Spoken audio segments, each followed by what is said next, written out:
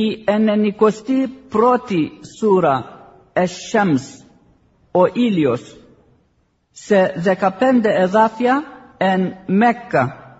Μπισμillahir-Ραχμάνir-Ραχίμ.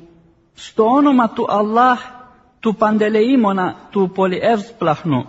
Βαsh-Σαμσι βα-Δουχάχα. Μα τον ήλιο και το μεγαλείο της λαμπρότητάς του. Βαλ-Κάμαρι ιδά ταλάχα. Μα τη σελήνη καθώς τον ακολουθεί. Βαν-Ναχάρι ιδά τζαλλάχα. Μα την ημέρα που κάνει και φαίνεται το μεγαλείο του. Βαλ-Λαϊλι ιδά γιαγσάχα. Μα τη νύχτα που τον κρύβει, καλύπτει, δεν τον φανερώνει. Βας-Σαμά'i βα-Μά μπανάχα. Μα τον ουρανό και αυτόν που τον έκτισε. Βαλ-Αρضi βα-Μά ταχάχα. Μα τη γη και αυτόν που την έστρωσε. وَنَفْسٍ وَمَا سَوَّاهَا. Μα την ψυχή και αυτόν που την έπλασε τέλεια, την τελειότητα που δόθηκε σε αυτήν. فَأَلْهَمَهَا فُجُورَهَا وَتَقْوَاهَا. Και της ενέπνευσε την ανυπακοή της και την υπακοή της.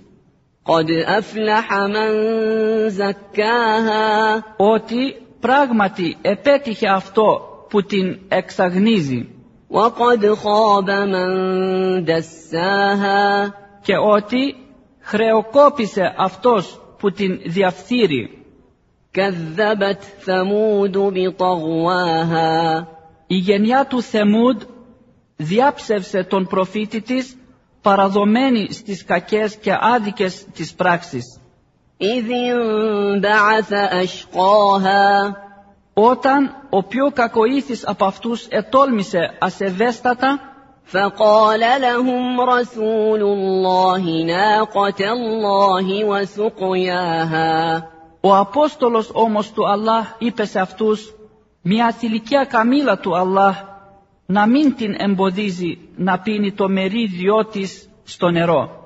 فَكَذَّبُوهُ فَعَقَرُوهَا فَدَمْدَمَ عَلَيْهِمْ رَبُّهُمْ بِذَنبِهِمْ فَسَوَّاهَا. Αλλά τον διάψευσαν και την καμήλα έσφαξαν. Έτσι εξαφάνισε ο Κύριος τους τα ίχνη τους από τη γη για το έγκλημά τους και τιμώρησε όλους εξίσου.